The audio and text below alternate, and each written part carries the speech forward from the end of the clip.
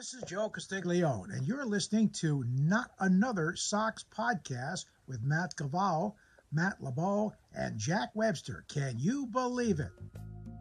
To make those rainbows in my mind when I think of you sometime, and I want to spend some time with you. Just the two of us. We can make it if we try. Just the two of us. Just the two of us. Just the two of us. Building castles in the sky. Just the two of us. You and I. Buenos noches, amigos, and welcome to episode 57 of Not Another Sox podcast. I am here with Jack Webster and Ian Doran, and not Matt Lebeau, in excused absence tonight. And fellas, Wander Franco is a pedophile, sadly. Ah, man, dude, you hate to see it.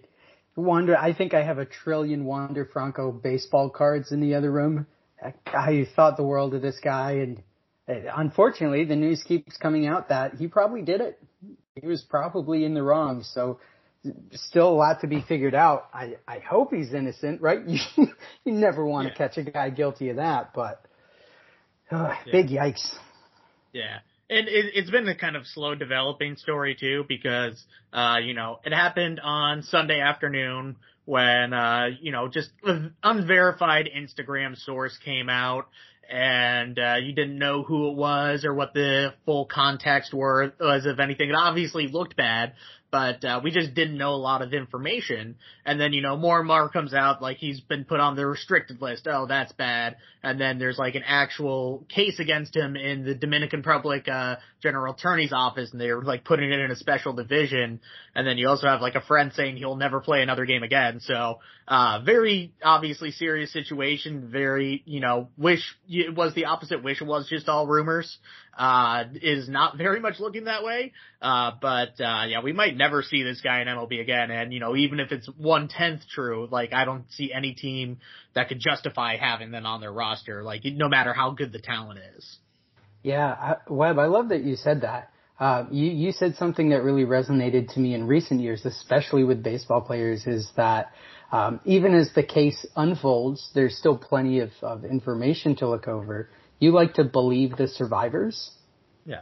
Yeah, a big thing you had mentioned was in regards to Trevor Bauer last year, who was an all-star guy in his time, and then we saw a lot go down with that, and you chose to believe the survivors, and you're really staunch about that. Yeah, no, I mean, it very clearly happened. There's a lot of legal reasons why he wasn't put in jail for it. But, no way anybody should take a chance on that. Like, at the end of the day, it is just a baseball game. Those serious acts in the real world definitely matter a lot more than guys who throw ball good or hit ball good. You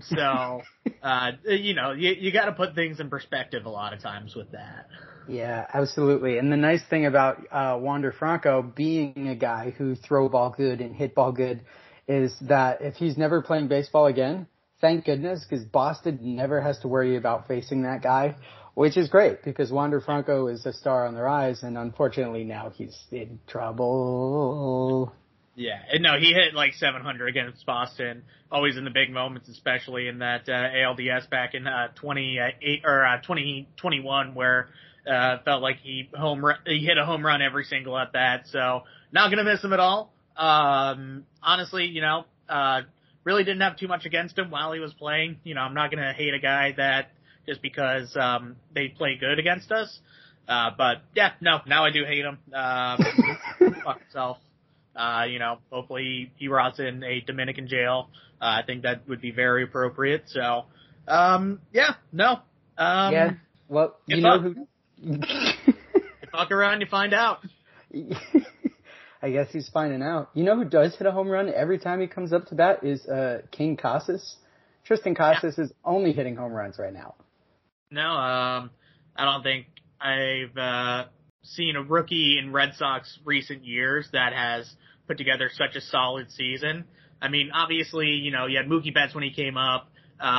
he showed a lot of potential. The same with Xander Bogaerts, Andrew Benintendi, those types of guys. But in terms of like first full season, like he's probably actually going to get some back end Rookie of the Year votes. It will probably be in like Gunnar Henderson or someone like that. But he'll show up on some ballots for sure. And that might even help him out in service time or something. And I think our number one priority in the offseason is also signing this guy to a goddamn extension. Yeah, God forbid Red Sox sign any player to a long-term deal.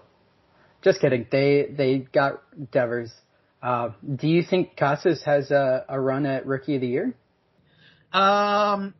He would really have to turn it on, I hate that the award season has kind of just turned into the wins above replacement award at this point. Like, I think there's a lot to it. I mean, like, there's no way that fucking Anthony Volpe is better than Masataka Yoshida while has an on-base percentage under 300. And Mas is in a slump too. We, unfortunately right now where, the numbers aren't even quite as good, definitely hurt his chances a little bit.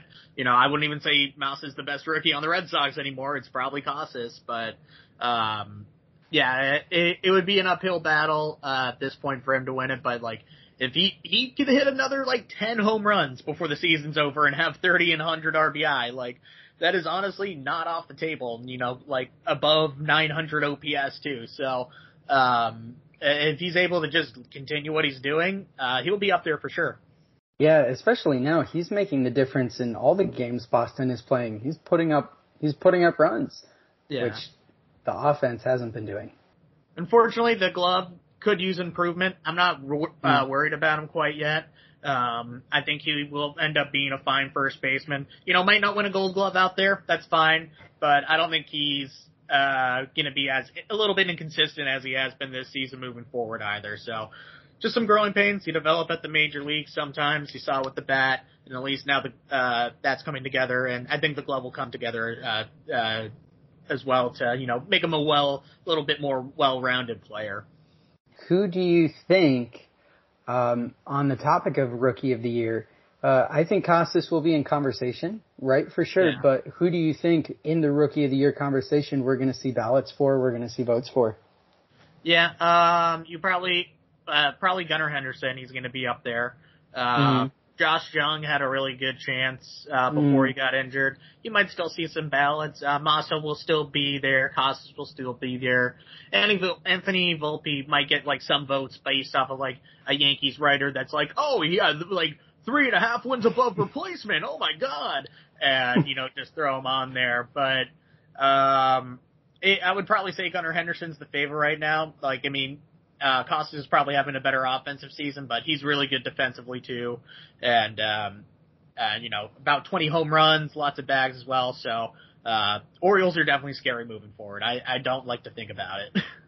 Yeah, and out of nowhere too. I didn't think the Orioles would put this team together the way that they have, but they're probably the most competitive team we're looking at in baseball right now.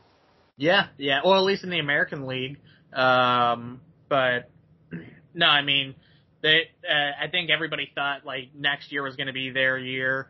Once they probably call up Jackson Holiday and Grayson Rodriguez, who is up this year and doing well now too. But they're oh yeah, they'll actually do something this next off season or finally make a trade, and none of that really quite happened. So you looked at the pitching staff entering the year, they're that's bad. And then, you didn't quite know what you're going to get out of a lot of their guys there, but everything's clicked. Doing well. Their bullpen's unbelievable. So, that sucks. I thought, we would have a chance of being better than them. And, thank God, there is a team in their division that we are better than. Thank God. Not be named that's under 500 right now. The Voldemort team. Is Bayo a rookie this year? Is he considered a rookie? No, he got too many innings last season. What a dink. I hate that guy. I know. Or else he would probably be there. Brian Bayo, if you're listening, which we know you are, you're always listening to this podcast, I think you should be Rookie of the Year every year. Yeah. So only listen if you're Brian Bayo right now. Yeah, no, if you're not Brian Bayo, you can fuck off. I think that's how the pitching staff feels right now, right? Yeah. We're getting some of our pieces back. We saw Sale come back today. We're recording this on the day that he was playing in DC. He did in his debut comeback, went 4.2 innings with 7 strikeouts, I think, on 60 pitches, which is really fantastic. Yeah. So as our go-to baseball stats guy, as we're getting some of the pitching back, we know Bayo has been solid on the mound. Do you think the contribution from Sale, Whitlock, even Houck coming back, do you think that makes the difference that could make up our current 3-game deficit to Toronto? Yeah, I mean, obviously the pitching has been inconsistent at times this year. Probably Brian Bayo's been your most consistent guy, followed by like Cutter Crawford, arguably. We'll see some mix of Cutter Crawford, Pivetta, and Whitlock's going to be in the bullpen probably for the rest of the season and probably moving forward too. We'll get back to that as well. But whenever you can get more pitching reinforcements and just get a guy off the roster that are just kind of fucking useless, it's obviously going to improve the team. We do have a tough schedule in September, which we'll get to as well, which doesn't help us either. But, if you're going to do it, you're going to do it with these guys. And I mean, there's part of the reason we didn't get a pitcher at the deadline is because we did have these guys coming back. That was kind of, the excuse for it all. Paxton also, kind of forgot about him earlier in terms of consistency as well. But, it's a bit volatile. Obviously, you have a lot of guys that have gotten hurt on there. But, if we're going to do it, this is the best team that we've had on the field all season, like in terms of talent, and depth. So it feels like the actual roster that we were supposed to play with entering the year, minus Adalberto Mondesi, the Mondesi that we were all looking forward to. Yeah, he's invisible. He's still in Kansas City as far as we know. Yeah. You're right, though. Paxton has had a great season. Do we extend Paxton? I think we send him a qualifying offer. That 1 year, $19 million. If he accepts it, I would love to have him back. I don't care about the luxury tax next year. Let's spend $300 million like the Mets. Because that went so well this year. Yeah. Yeah, you know what? But we actually have talent on our team. So, anyways, what was I even saying? Do we extend the rentals? Do we extend Paxton? Oh, yeah. Yeah. He's definitely a guy. I am a little worried about the health. I wouldn't give him too many years. If push came to shove, I would definitely give him a second or a third year with an option or some type of stuff like that. But I think even if you extend the qualifying offer and he declines it and he signs with another team and you get a prospect out of it at least, that's, probably just about as good as a trade. I would like you probably could have gotten a little bit more talent back that would help you contribute immediately, but Hyman's done good in the draft, so you can turn that into something at least. So that's what I would probably do. Definitely, we need to get a few more pitchers in the off season, even above Paxton or whoever else might be on the market, like Yamamoto, who I still have a big owner for. Happy birthday, Yamamoto! By the way, it was his birthday the other day. I looked at the schedule. He's going to be spending it in Baltimore, so he might get some crab legs next year while he's in the Charm City.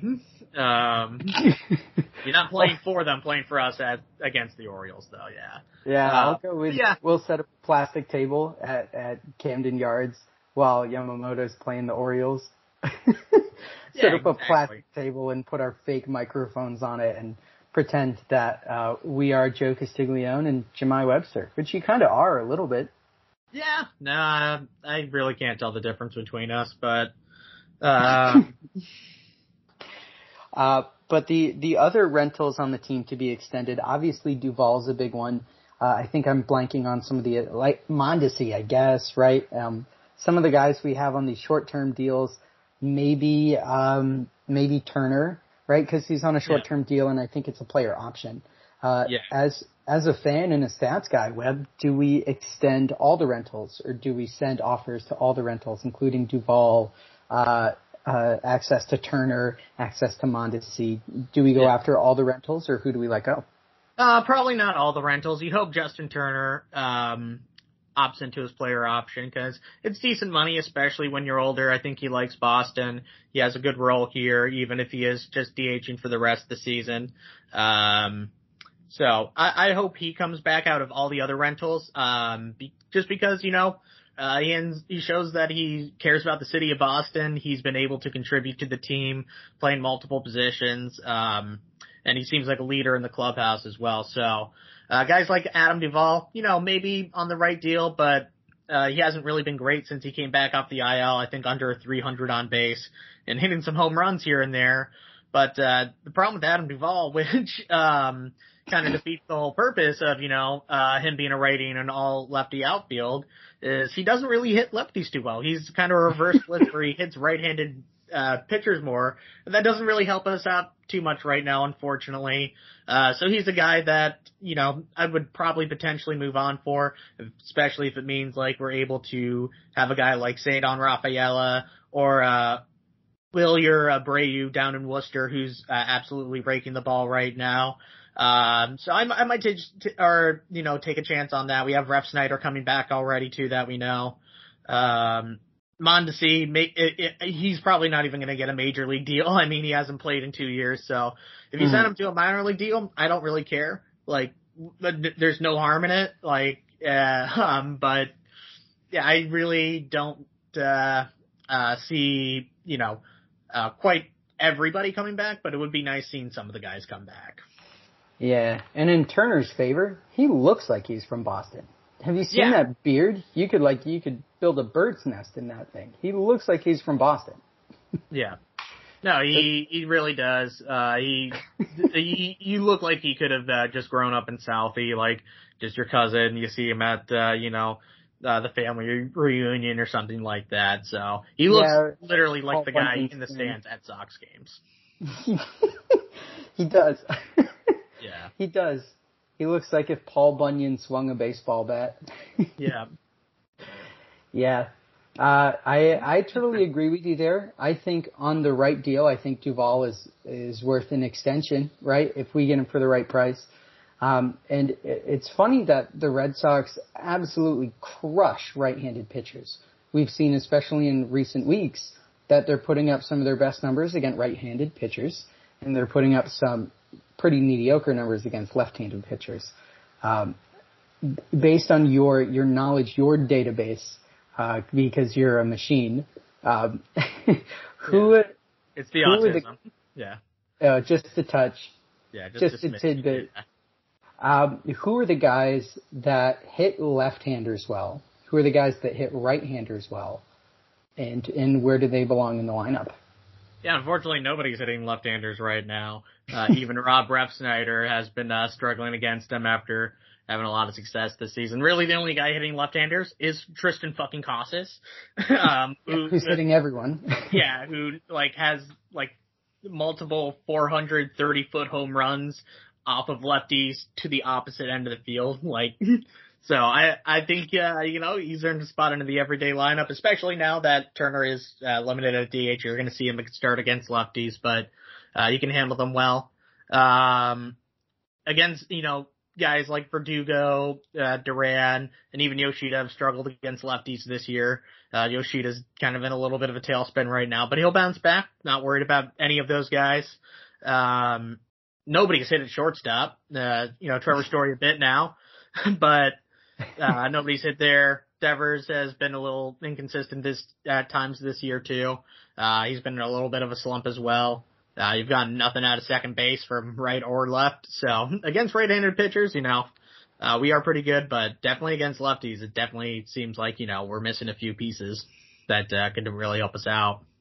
Yeah, absolutely. But Reyes did hit a big old bonk against lefty Mackenzie Gore yesterday to tie up the game. I think he was out of the game already. Mackenzie Gore? Yeah. Are you calling me a liar? Are you calling me a liar on Maine? Yeah. Oh, man. Yeah. Why did you do that? Yeah, because you're lying. You don't know that.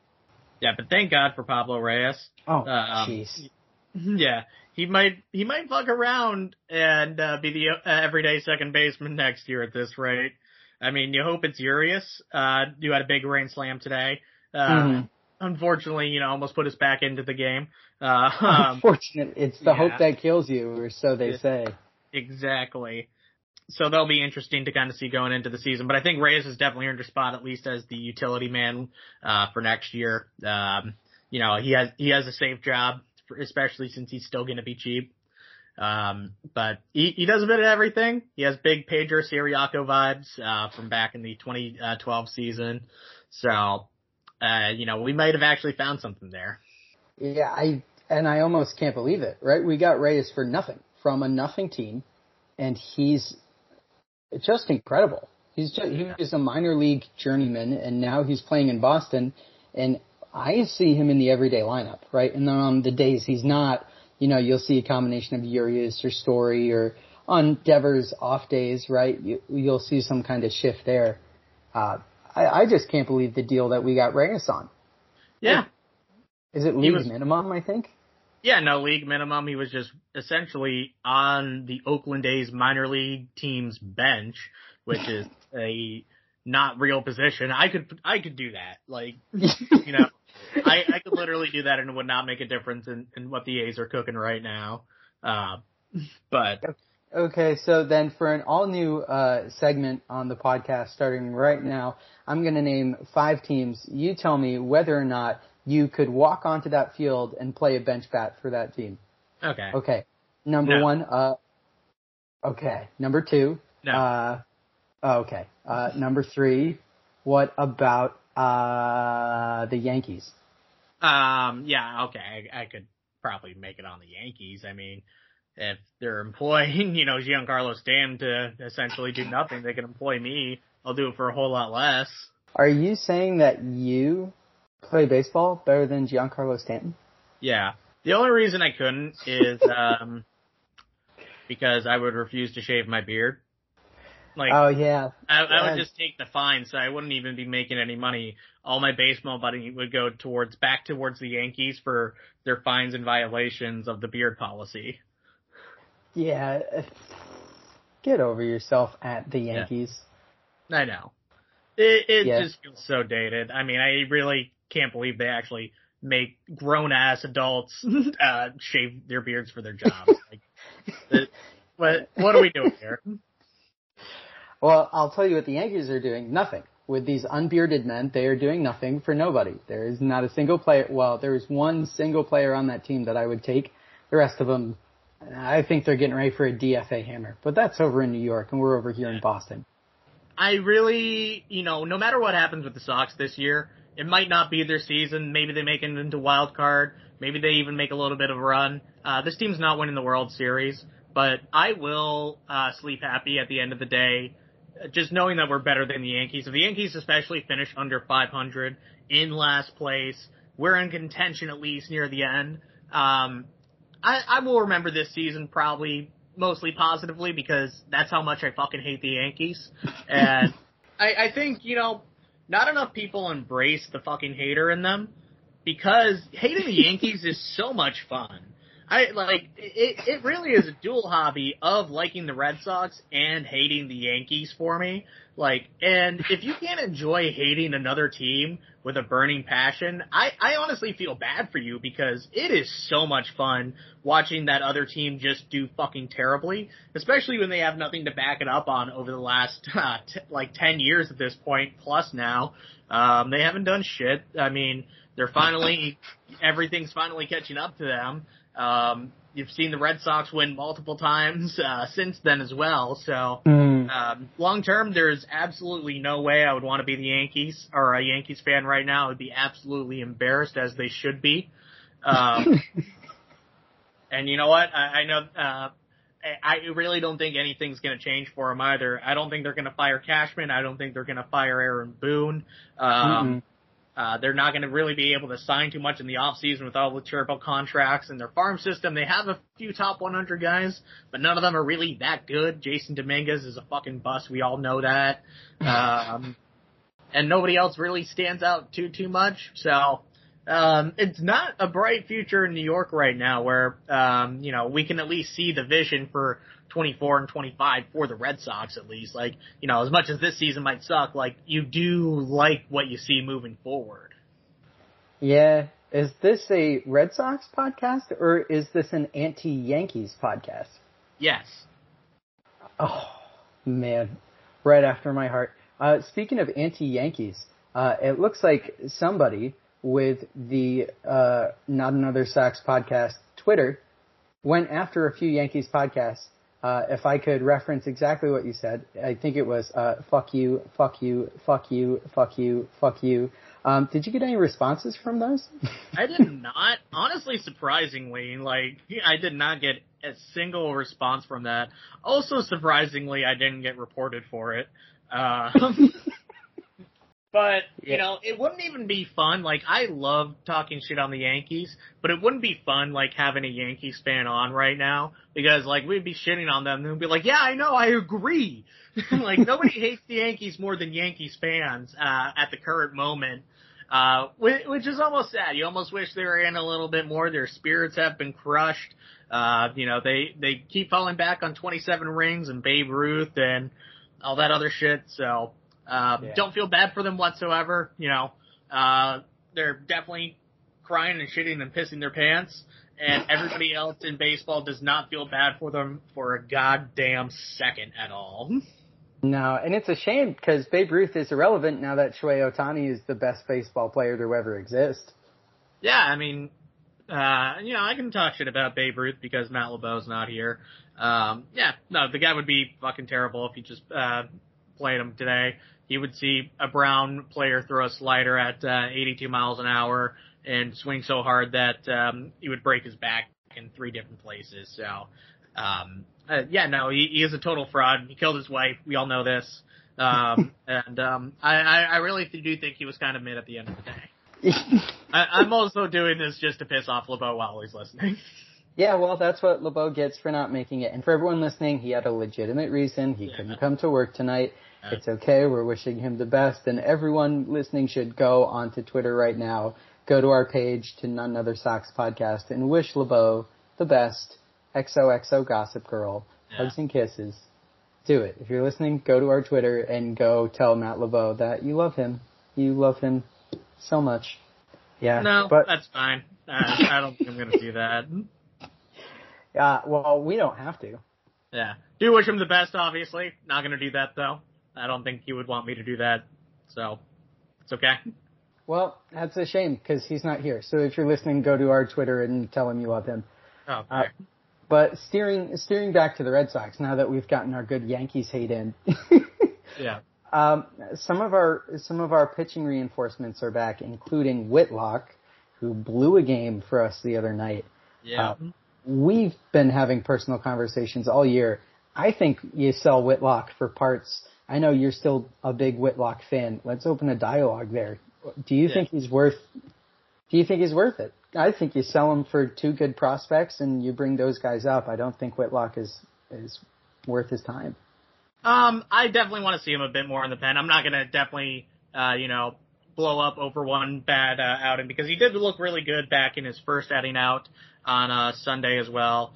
So, he has a career 2.45 ERA out of the bullpen career as opposed to over 4 around even near a 5 ERA as a starter. So I think that experiment has kind of failed. His contract is structured so that way he gets more money if he is starting. So if he's still relieving, he's only making $3 million next year. I'll definitely take a chance on that. We took a $3 million chance on Adalberto Mondesi, who we knew was hurt. I will take a $3 million chance on a guy that had an under 2 ERA 2 years ago and was still pretty good last season too. So I think, his big concern is injuries. I wouldn't give up on that quite yet. And you know what? We have plenty of prospects in the system. I don't feel like we need to trade guys off at this point. I want to add on to this team, especially for the immediate future in 24 and 25. And if it doesn't work out with him long term, it's a very low risk type of thing. But I'm not sure who you would get back that would have better potential than Garrett Whitlock. So hopefully he shows that he can be more of the pitcher that he was once he came over from the Yankees in the Rule 5 draft in 21. And even if he's not, we still have a good bullpen. He can always be a back end guy, especially since he can throw innings as well. So there's a lot of value in that. So I'm definitely not giving up on the guy quite yet. Especially, since the farm system is good. If we're, kind of out of it and kind of in a rebuild, then sure, because a lot of teams would take a good chance on him and probably pay a decent amount for team-controlled pitcher that does have upside. Teams are always looking for that, so I'm just not sure what else you would really get for him that we don't already have for the future, or we can't already buy for the future. Yeah. Oh, well, on the contrary, right, I feel like I've seen Whitlock blow up plenty. I feel like I haven't seen too many games where he is the difference between a win or loss, though we've definitely seen a few gems from him. Yeah. I don't know if he's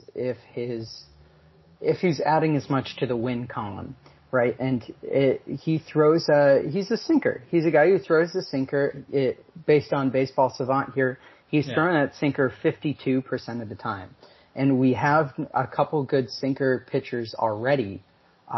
I don't know if we need another one. I mean, maybe we'll agree to disagree on that. I love that he's cheap and he has a high ceiling, but I feel like there are a lot of other guys on the Red Sox who do his job better.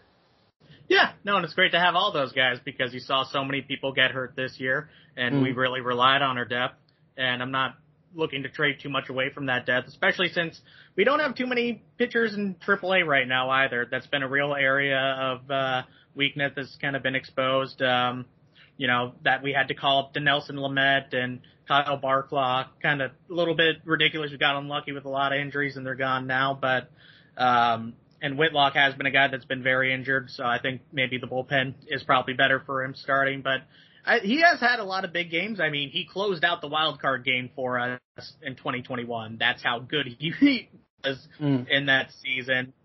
So there's a lot of upside there, even out of the bullpen last year. I think he had about a 2.3 ERA or something like that. So I don't think he's fully healthy this year, which is unfortunate. He hasn't been able to contribute as much as his value is. So like I said, I'm just not ready to give up on that quite yet. I would even, if he has another year like this, then sure, but it just seems like a low risk type of wager that if you're going over the luxury tax, his money's not even an issue at all.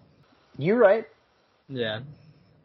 Yeah, so it's something to think about. Probably we'll put it in our poll this week too, what thoughts are on Garrett Whitlock. But we'll extend that to the fans for all the people listening. Yeah, we'll post it after we post the episode, give some time for people to listen.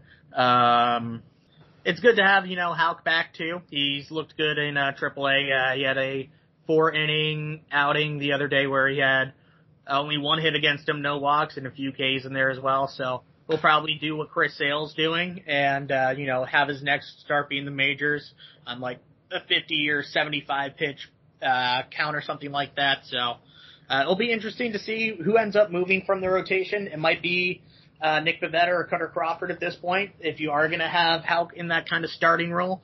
And, both of those guys have shown that they've been good out there too. So, at the end of the day, you might also actually end up with a good bullpen and start in depth, which is kind of crazy to think about.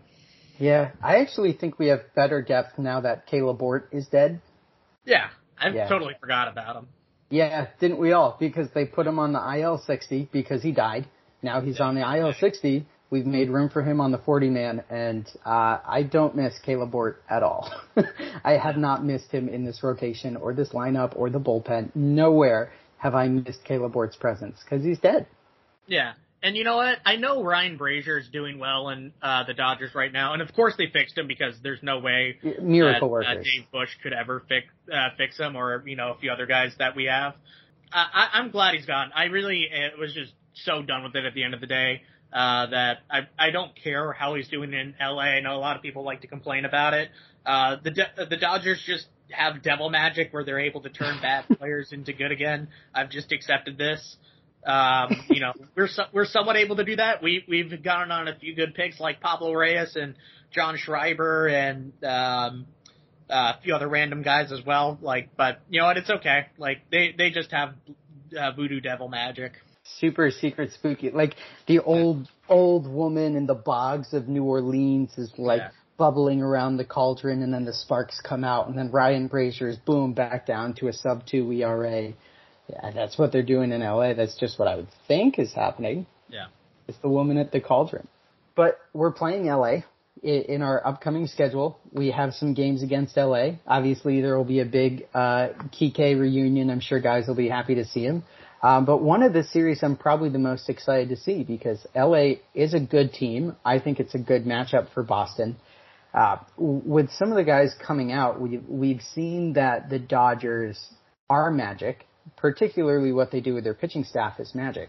Do you think that the Boston lineup is capable of hitting off some of the speed and control guys that the Dodgers have added to their rotation this year? What jerseys are we wearing? That's right. We have 5 different colors. Yeah. Three at home. So, if we're in the City Connects, we sweep them. I think that's scientifically proven. And without the City Connects this year, by the way, we would be under 500. Like that really just puts things in perspective of how powerful the City Connects are. I even think we should roll into them in New York this weekend, but that's a different discussion. Yeah. Well, I think that's just Riz. Yeah. We will probably record between now and even before when that series starts, so I'm a little bit more worried about the Astros coming to town too, since they're big and scary as well. We're going to need the yellow jersey voodoo magic on our end again. So that's our version of it against as opposed to the Dodgers fixing players. We just use the cheat code like Ultra Boost, like +10 every stat by wearing the yellow jersey. So I never want to see the home whites again. Yeah, you see the Sims gnome outside the dugout, right? And you go talk to him and you like put in the cheat code and it's all strikes. Yeah. I'm looking at the picture you sent me of the jerseys and what our records have been in them. Only in the City Connect, the yellow Sox jerseys, have we won more than we've lost. The one I sent you was a little outdated. I miscounted the first time. So, I think there's one other jersey that we actually have a winning record in. Yeah, we have a winning record in the home Reds. So, I like those ones too. I've always been a fan of the home Reds. I think we're the Red Sox. We should wear red jerseys. Yeah. Yeah, and then the City Connect jerseys are magic. At least with the picture I'm looking at, we're 11-2 in the City Connect jerseys. That's an unbelievable win percentage. It's like 24-5 or some shit all time as well. So we are the very first team to get a City Connect, and I think it's benefited us the most out of everybody else, like to an insane amount. And last year when we had gone into New York, we went to the MLB store, and all of these Xander Bogaerts City Connect jerseys were on sale. Didn't have his name on it, just the number 2. So, I mean, call it capital gains when I tell you that I now have a Justin Turner City Connect jersey. Yep. Almost a good thing that we didn't re-sign Bogaerts at this point now that Trevor Story's back as well. And it's nice having a real shortstop. Finally, a guy that can actually play there defensively. Bat's been a little up and down. He's I think a lot of people were kind of freaking out about it at first, which is also dumb because he just got back. It's fine. He's going to adjust a little bit at the major leagues. Had a big day and then he kind of went over in DC as well. But it's just nice having somebody who can play shortstop and not throw a ball into the camera well and not look like a fucking dickhead out there. So I'm just very happy with it. I think he got a standing ovation on his first day back, right? Because we knew in Boston that's where we were hurting was the middle infield. And you can put guys there all you want, but they all had a fatal flaw. Like Yu Chang couldn't swing the bat, right? Christian Arroyo couldn't swing the bat. Reyes could swing the bat, but he can only play one side of the Keystone every night. It's so relieving having a full-time middle infielder playing middle infield. What a concept. Incredibly brave. It's almost like when you go into a season with Kike Hernandez, who didn't even play shortstop in spring because he was in the WBC. Yu Chang, who we know couldn't hit, and Bobby Dahlbeck as your shortstop. Who did play shortstop like the second week of the season, by the way. That just really goes to show you everything that you need to know. So it's nice having that back. I think he has the shortstop job next year too. Story, not Dahlbeck. Yeah, not Dahlbeck. Story, not Dahlbeck, his shortstop. Maybe Bobby Dahlbeck for the Oakland Athletics. And I hope he does find a job somewhere. I was almost hoping we'd trade him at the deadline just for his sake. I'm sure he came up in a lot of conversations. We were like, quick, take him before I change my mind. Yeah, you're getting a great deal. Just take Bobby Dahlbeck, and I'll take whoever this guy is. Mike Truck? I'm going to say that one. Trout. Oh, sorry. Trout, okay. I was going to say Mike Truck is definitely a fake baseball name. No, it's real. Yeah. What are some of the, we'll play it next time, I guess, right? We'll play a swerving round of real baseball name, fake baseball name. I think that's a good off-season one. Unless if the team's really shit and we just don't even want to fucking talk about them, which is also very possible with their upcoming schedule for the rest of the season, minus the Yankees, who are just a garbage team. Yeah, but, poverty franchise. Yeah, they don't matter at all. Just absolute poverty. But other than that, very well could be an uphill battle. We only went 6-4 against the Royals, Tigers, and Nationals, which you would hope you could even go like 8-2 and make up some ground. It feels like, every time we win, the Blue Jays win, and every time we lose, the Blue Jays also lose. So we've kind of been in that 2.5, 3.5 game fucking purgatory all season. It's been insanity seeing like, we're in it, and then like, we're just not there. It's like when you're trying to run in a dream and your legs just don't move. And, you're all of a sudden you're in gelatin and you're like, what is happening? That's kind of where, like, this team has felt in the standings all year. Like, oh, we're in last place. We're above 500. This is just a fucking fever dream. And it is so tiring. This team is going to finish 2 or 3 games out at the end of September, like 84 and 78, and we're going to not know anything more than we knew on March 31st as we did on September 28th. It's just such a weird, it's over, we're back season, and I'm so tired of it already. It's tough. It's a tough day to be a baseball player, professionally for a ton of money. Yeah. I can't believe how they do it. Yeah. And all that you need to do is not be a pedophile and you get all that money. Brave if true.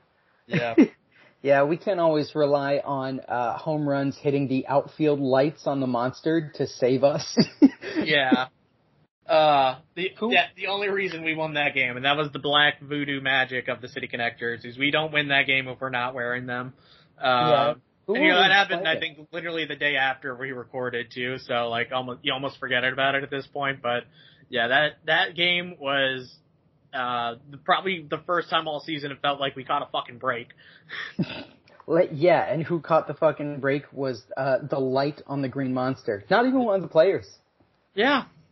Yeah. Massa also should have caught that ball. I don't think his defense is as bad as some of the numbers make it out to be, but, like, it's still in front of the monster, essentially. Like, you could have caught it, but thank God that, we did the 1 in a million right there as well. Yeah. Are you excited that people aren't watching us do the podcast because of how you're picking your nose right now, or? No, I'm picking my butthole. Yeah, I got some dingleberries in there. Oh, man, dude. I don't know why you're just making stuff up, but yeah. You're right. To everyone listening, I was lying. He wasn't picking his nose. He was picking his butt. Yeah, I was picking my butt. It's all stinky now. All right. Yucky. Ew. Yucky. Ew. Yucky. All right, that's enough out of you. I'm gonna DFA you from the video call. Yeah, that's a 3-game suspension from the podcast. Okay. That's how I feel about this team. Just eat poop. Yeah, big old bowl of poopy. But so we definitely wanted to talk about this tonight. Who's taken a couple games off, taken a break, right? You said 3-game suspension. That's how we're getting into this segment. But yeah. But Jaron Duran has taken a couple games off. He's cited for his mental health. I love that baseball players now have opportunities to take rest days just because the pressure of playing in the lights and with thousands of fans coming to see you. Jaron Duran's taken some time off. How do you feel about that? Yeah, no, I mean, anytime a player needs to, obviously the best thing for them, is, to, get the help that they need, take some time away from the game. Like, kind of like we were saying earlier, it's still a fucking baseball game whenever there's something serious happening like that. Obviously it's the utmost important above everything else. So glad he's able to, talk about it openly, because it sounded like, when he first came up in Boston, really did struggle.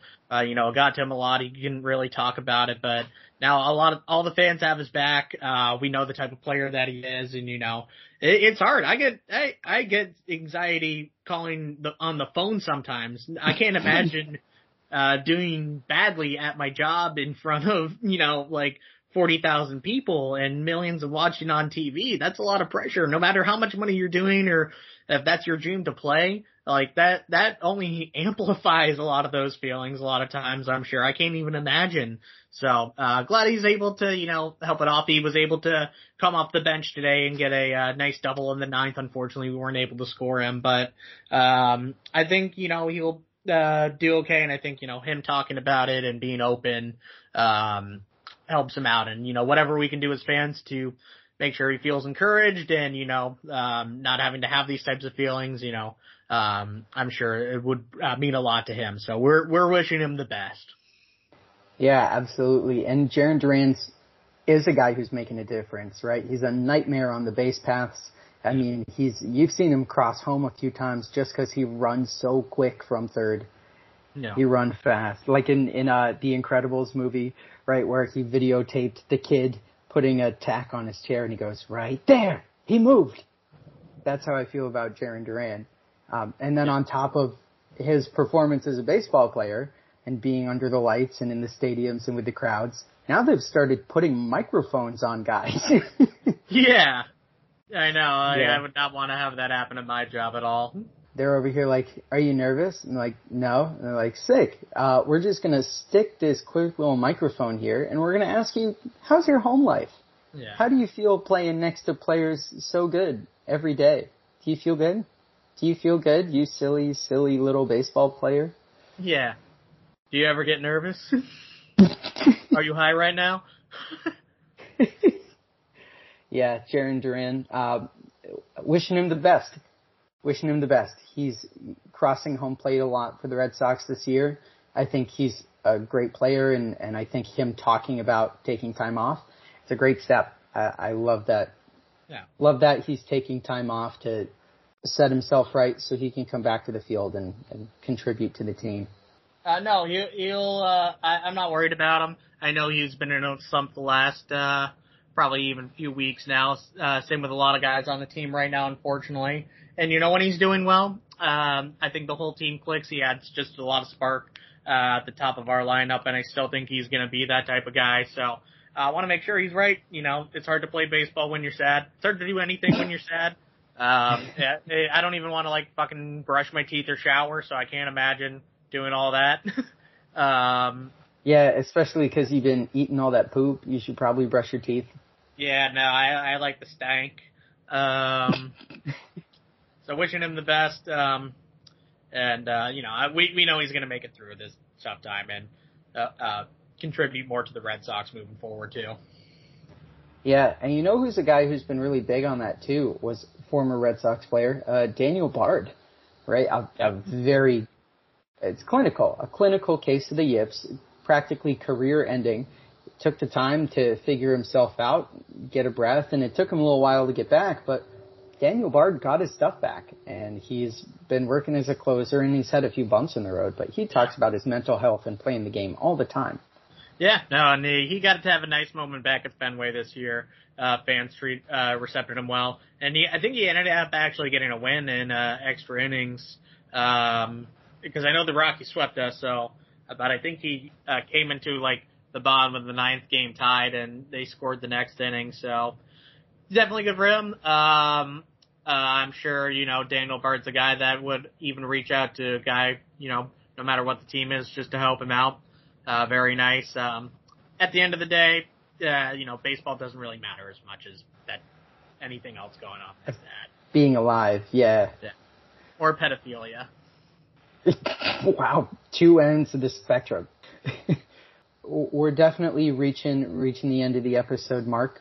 I think a great thing to touch on as we're closing out here is we've seen Boston be really warm and really receptive to a lot of people coming in this year. It was nice to see Daniel Bard when he came to Boston.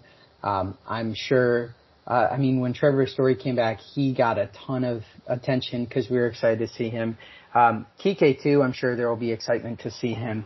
But the way Boston treats the people that we recognize as the greats has really lit me up. In particular, we saw Miguel Cabrera's last at bat at Fenway last week, and crowds were on their feet thanking him for the years and years of baseball he put in.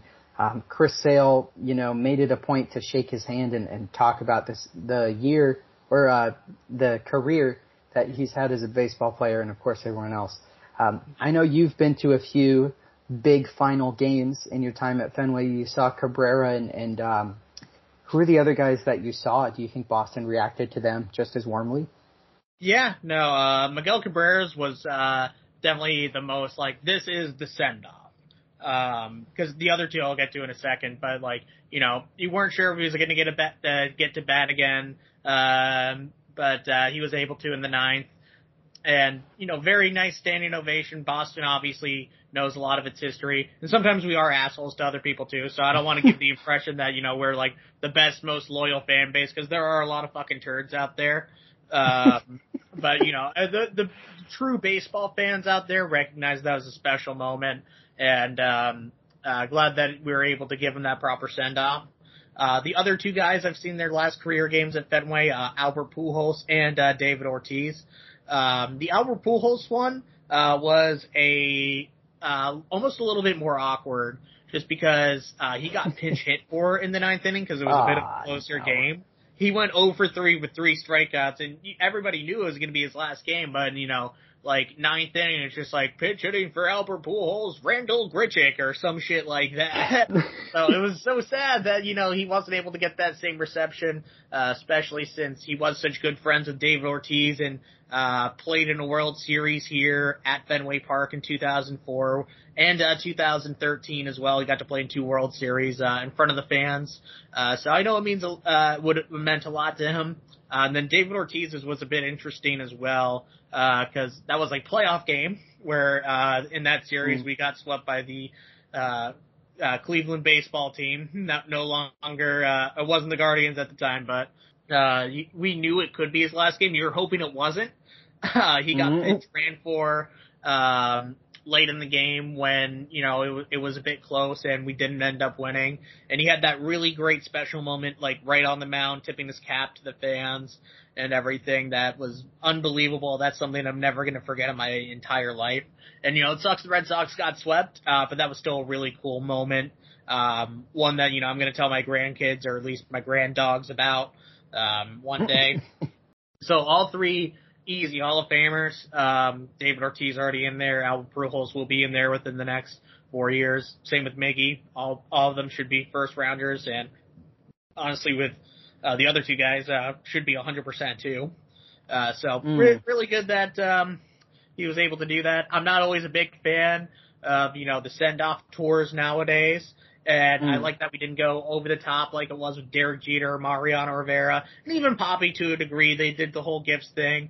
But with Miggy, it's like, okay, we know it's your last year. Here's like the number 24 at Fenway, which is always a very, nice touch to give players.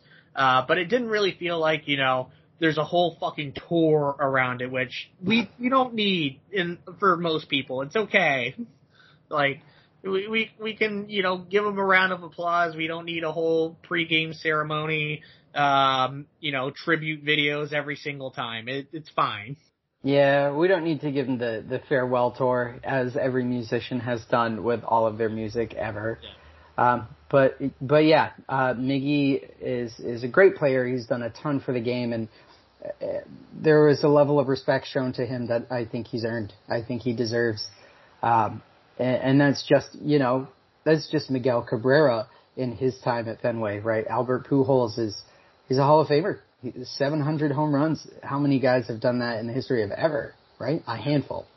So, and David Ortiz, of course, is a hometown favorite. He is already in the Hall of Fame, and he represents the Boston Red Sox everywhere he goes. He could not be more grateful to be a member of that team, and I just love the way he represents the Red Sox in his everyday life. Yeah, no, absolutely.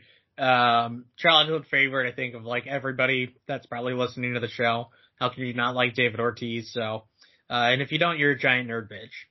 Those are the rules. I don't make the rules. Yeah, them's the rules. I do this. Them's is the rules. Yeah. Well, buddy, it's been a successful little stint here. I'm glad we had a chance to do one-on-one, and I hope we'll get to see Lebeau back here soon. Yeah, no, happy birthday to him or something. I don't know. Hopefully next time we'll have him on. We did want to make sure that we at least got an episode out this week. So hopefully by the time, we're playing or recording again next week, we'll have already swept the Yankees, which is just essentially bound to happen. But, and then, we'll worry about the impending doom after that. Yeah, one day at a time. Yeah. But we'll sign it off here. The only thing left to say is, okay, I love you, bye. Okay, I love you. Okay, no, I love you. No, okay. Yeah. No, I love you. Okay, I love you, but no, I love you. Okay. Rainbows in my mind when I think of you sometime, and I want to spend some time with you. Just the two of us.